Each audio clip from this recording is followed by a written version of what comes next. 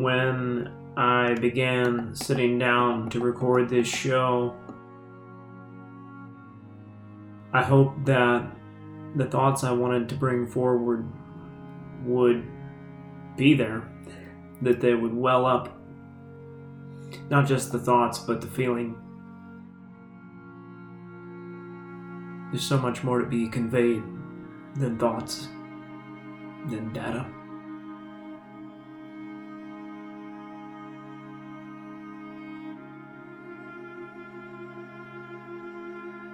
We're living in a tough time.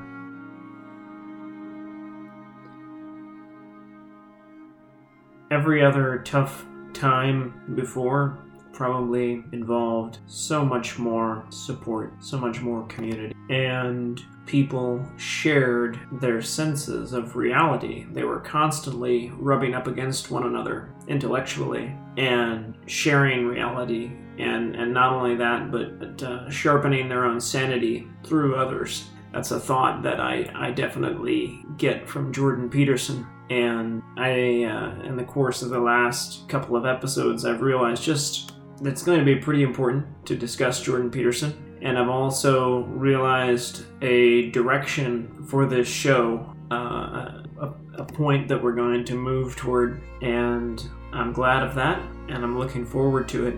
I'm looking forward to more of these moments when I recommit to myself and to you rare listeners, but to all the listeners who may come in this mission to share a perspective. You see, it's not only that I hope to point out solutions for people who need them, which I think is all of us.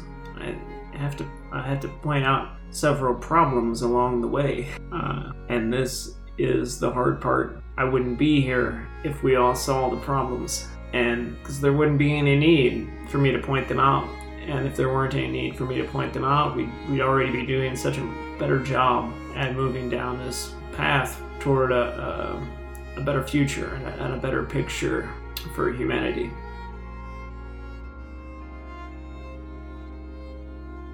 My name is Carrie, and you are listening to From the Hip. And that is the music of Max Richter on the Nature of Daylight. It's a very popular piece that's featured in more than a movie, and I don't know what it is about it that's so attractive. It's somewhat melancholy, but it's also quite dramatic, even though it's plain and somewhat monotonous. I like it, and hopefully none of this music that I play here and attribute ever gets me kicked off of Spotify or any of those things. So as I said, I've been thinking a lot about how Jordan Peterson is kind of a conduit. At minimum, he could serve as a conversational piece. It always kind of shocks me when I get into a conversation and I say, have you heard of Jordan Peterson? And they say no. And I, wow. We live in this fragmented world where you can just not hear of really important things. Like I was just saying in a recent episode, I had gone somewhat out of my way, made it just natural to not be up on the news. But here, I'm talking about a contemporary personality, and I don't mean that lightly at all, in Jordan Peterson, who has been prominent in different respects for going on 5 years since his open letter regarding Bill C-16 in Canada. I'm not going to get into all of that, but that's kind of when he became a public figure outside of Canada, his university. And he's become so important as a cultural lighthouse in this era. I have a great many arguments that I would like to have with Peterson. I do think he's wrong about some in meaningful ways, but he's pointed out so much, and much of what his work is, at least when he's speaking, is a demystifying and rehashing of Carl Jung, who I'm not overly familiar with, but just as you dip your toes into investigating Carl Jung, if you're familiar with Jordan Peterson, you see just how influenced Peterson is, because just even the themes of Jung's writings come out in Peterson's speeches very simply. And this is bound to happen when the core message that really needs to be delivered finds the tongue of a conduit person who can deliver the message. And that is what Jordan Peterson's doing. And for me, one of those central messages is we have lost our common sense of story. We've lost our common narratives. We don't have unifying symbols and sets of ideas that really join us anymore. And this is what most of Carl Jung's work was. And it involved examining what the sort of religious mind, as he thought of it, symbolic mind, was trying to do during the 20th century as it began to lack the religion that had led us up to this point, and how some parts of the Enlightenment, as it's called, which definitely are valuable, but some parts, but some other parts of the Enlightenment had, or maybe consequences of the good parts, the parts that I value, maybe some bad side effects, had stripped us of the ability to integrate our whole mind, our whole self. And I shouldn't say that anything stripped us. It's very simple to fail to integrate an entire philosophy. So even when that philosophy is laid out rather neatly, so it's very simple and easy to fail to integrate a new and useful and good and true idea with the rest of one's psyche and the rest of one's philosophies, because you have one. It's inescapable. You have a philosophy. No matter what you may think, you do have one. But it's very easy to not get it right and to throw yourself, your whole mind, out of balance. And so I'm putting that is my quick summary of of Jung's main assertion and the gist of his work. I apologize to all the people who are actually read up on Jung. Hopefully that is not too offensive. When it comes to Jordan Peterson, there are some really big ideas and that keep coming to mind, and they come out of him and related to his work in transcribing the psychological reasons for our religious stories across time. He talks about Jesus Christ as the meta-hero, is this attempt to, at least in Peterson's words, put all the things, you look at all the things that make a hero in myths across time, and you come up with the essentials of those heroes, that they all have in common, and that are the essence of what it means to be a hero. And so that's really what his character is about. That's what his whole story arc is about. And so again, that's the meta hero. That's what is the thing that unifies all heroes? Okay, we're going to write a story about that hero who embodies that and it's very raw when you look at the New Testament, the story of Jesus' life. It's a pretty raw, how shall I put this? It's a very quick and dirty narrative of embodying that gives shape to these characteristics which Peterson points out. And what are these? He says he speaks the truth and he carries his sacrifice. He bears his sacrifice. And this is very interesting. It just hits you right in the face when you think about it this way. It's like the whole point from a metaphorical analysis of Jesus' life, the plot of his life, because there's other stories along the way, right? Water into wine and many other stories as he's coming into the height of his life. But the plot really revolves around him speaking truth and then carrying his sacrifice. What is his sacrifice? It's his very own life, and it's exactly the sort of way that we think. It's embodied in the sort of way, or sorts of ways, for that matter, that we think about the word sacrifice. He's the lamb. He's going to be cut up and bleeding to death as a sacrifice. And also, we think of sacrifice. In common parlance, sacrifice. To speak of sacrifice is to speak of what? You're speaking of pain in a lot of cases. You're saying, I'm going to do the thing that I don't want to do. Well, the last thing that anyone wants to do is literally carry the tool of their own murder and die, and submit to being killed for speaking the truth. And that's exactly what Jesus does. He's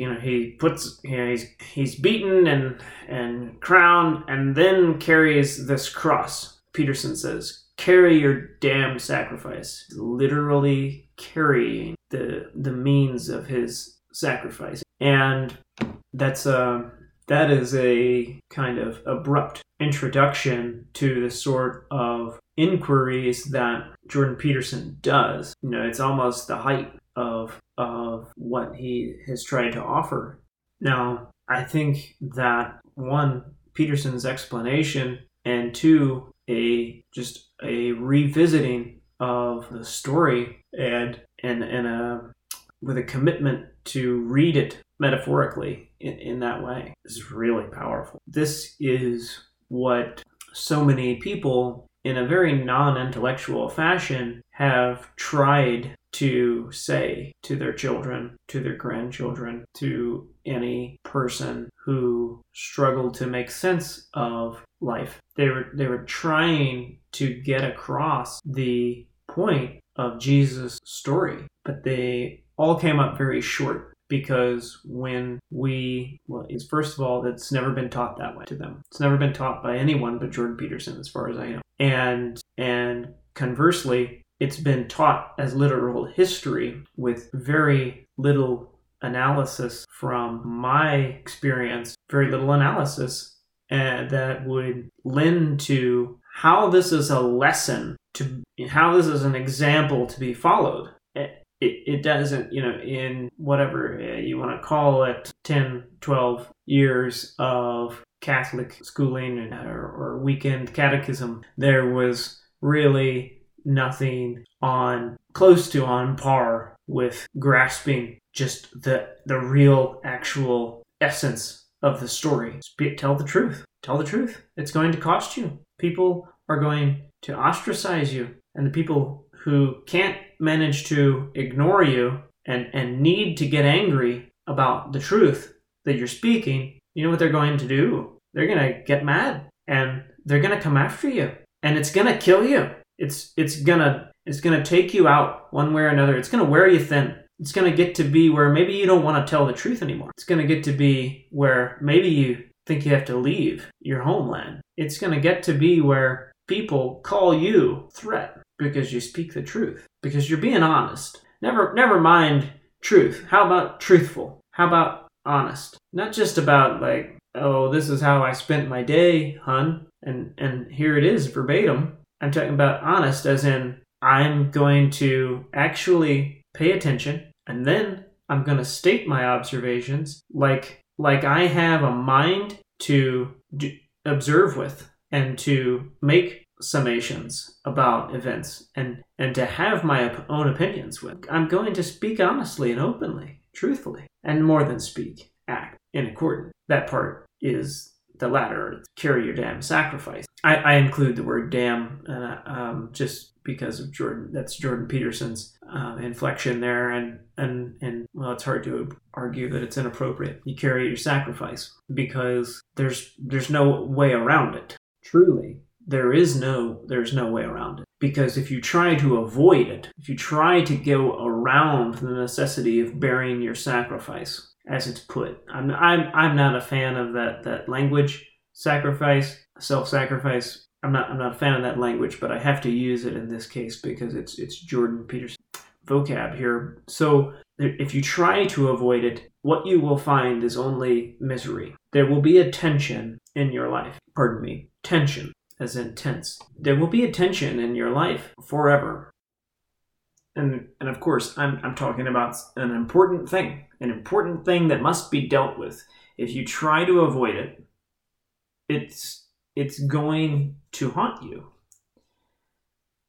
And it's going to haunt you in ways that you're not going to be perceptive of. Not just in conscious regret, but it will kind of hunt you down. And this is a whole other topic that Peterson gets into in sort of an unrelated speech, but you have to bear your sacrifice, and that's how you put the world together. The thing about Jesus is, ultimately, what is he supposed to fulfill? Is this need to open heaven again. He's supposed to make possible eternal life for all the souls, on earth and that have been on earth. And, and not just eternal life, but paradise, a glorious eternal existence. And I think that if then we follow that metaphor back to earth, what does that say? What does the demand for the meta hero to speak truthfully and carry the things that are hard to carry and the things that are going to wear you down, or at least might wear you down? What does it say that if that's what the meta hero is supposed to do, that's supposed to unlock eternal paradise for humanity?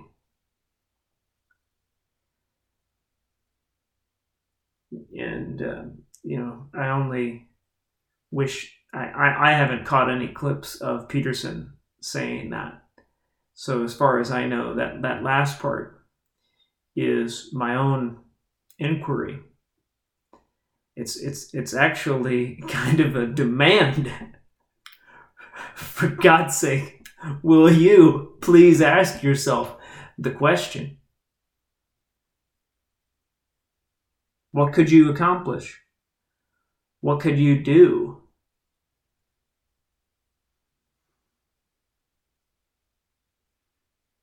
Peterson talks about, people have asked Peterson, well, what about resurrection, from death, bodily resurrection from death? People have tried to ask Peterson many times over the years whether or not he believes in God.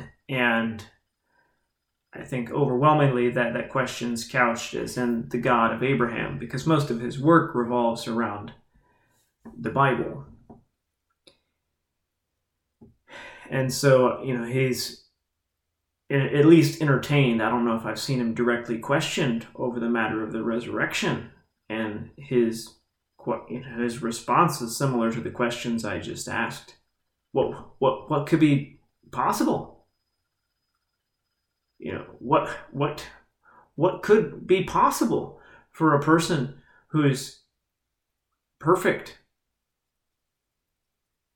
Could they maintain a hold on their failing body as it becomes a corpse, and reverse the process of death? That's the question, that's basically the question that Peterson asks, is like, hey, it's an interesting story, but what if it's possible? What if it's not just metaphor?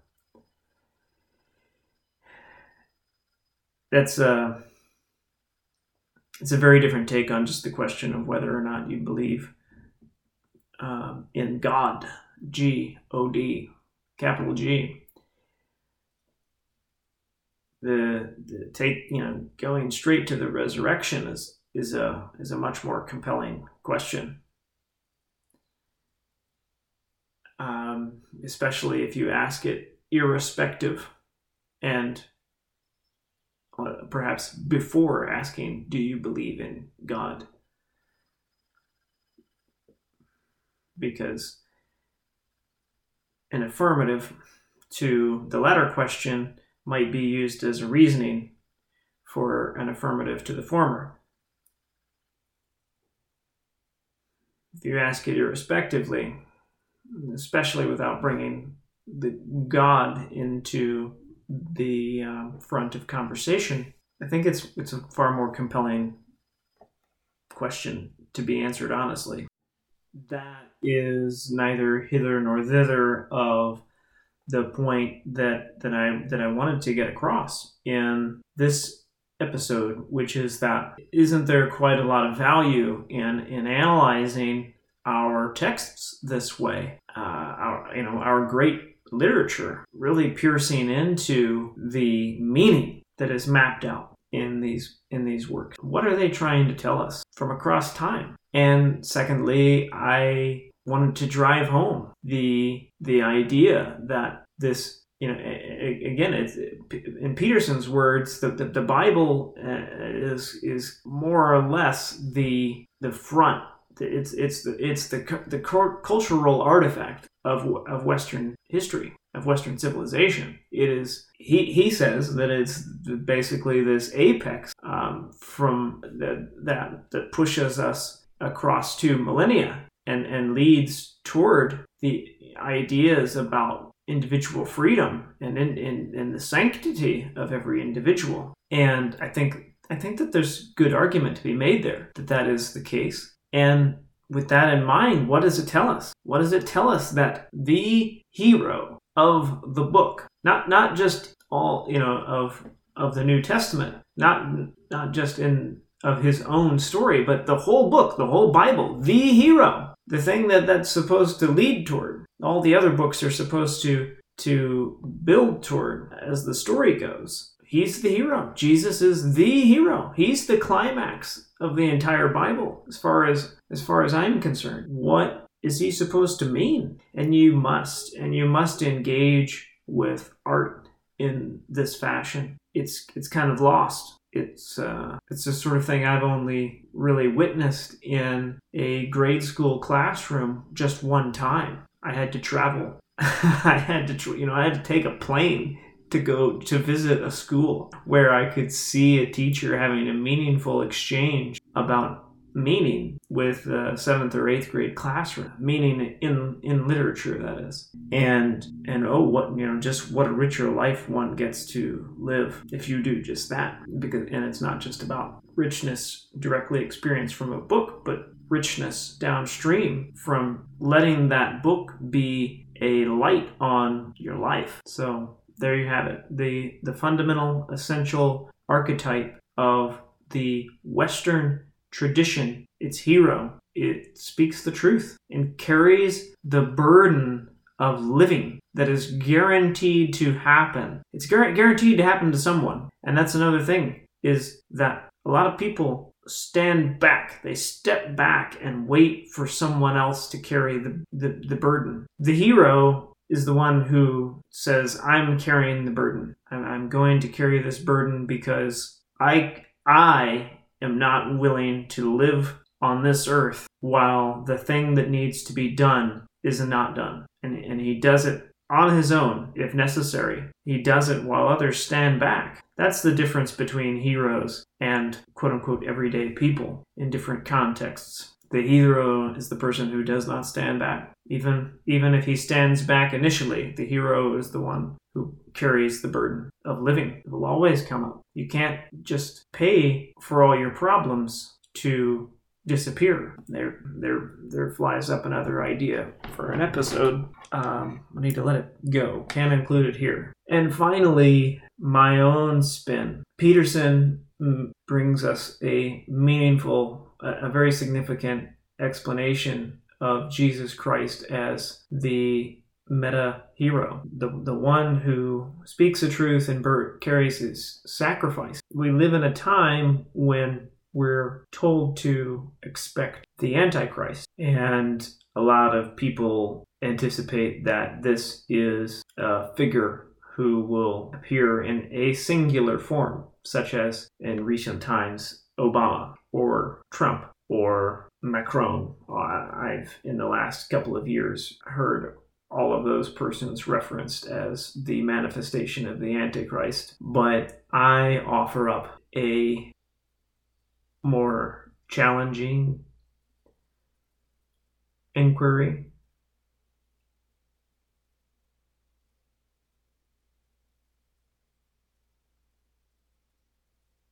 If you look to your left and you look to your right, and you don't see the Antichrist,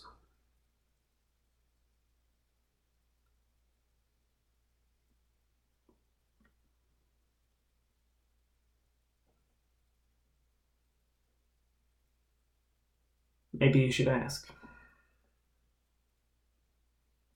have I been speaking the truth? Have I been speaking with meaning? Have I been saying the important things? Have I been honest with myself?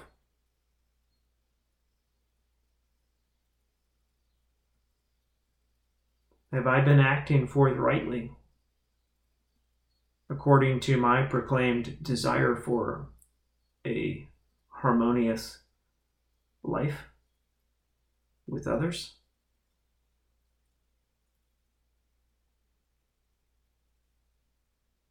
Am I carrying my sacrifice?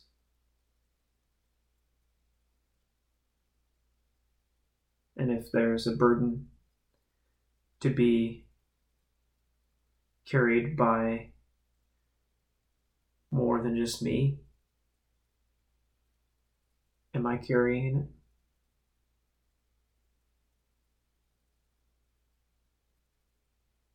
I think the personal take on my sacrifice, thinking of it that way, is that we all do have one or two or three things that are going to dig into our skin.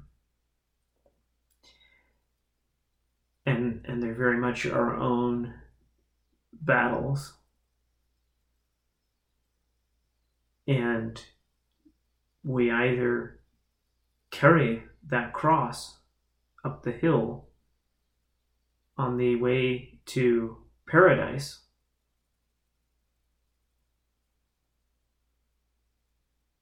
or we have everything bad in our life that could come from ignoring that up there,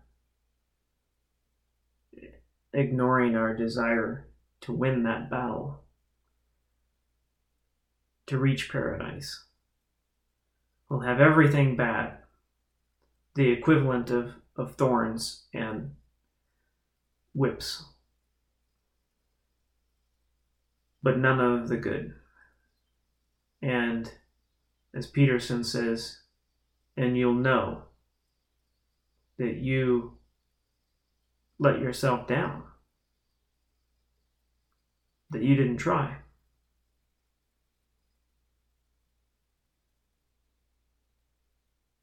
Yes, I've come to think of the Antichrist as mirrored, opposite of Peterson's Christ. The Antichrist being the one who does not speak the truth.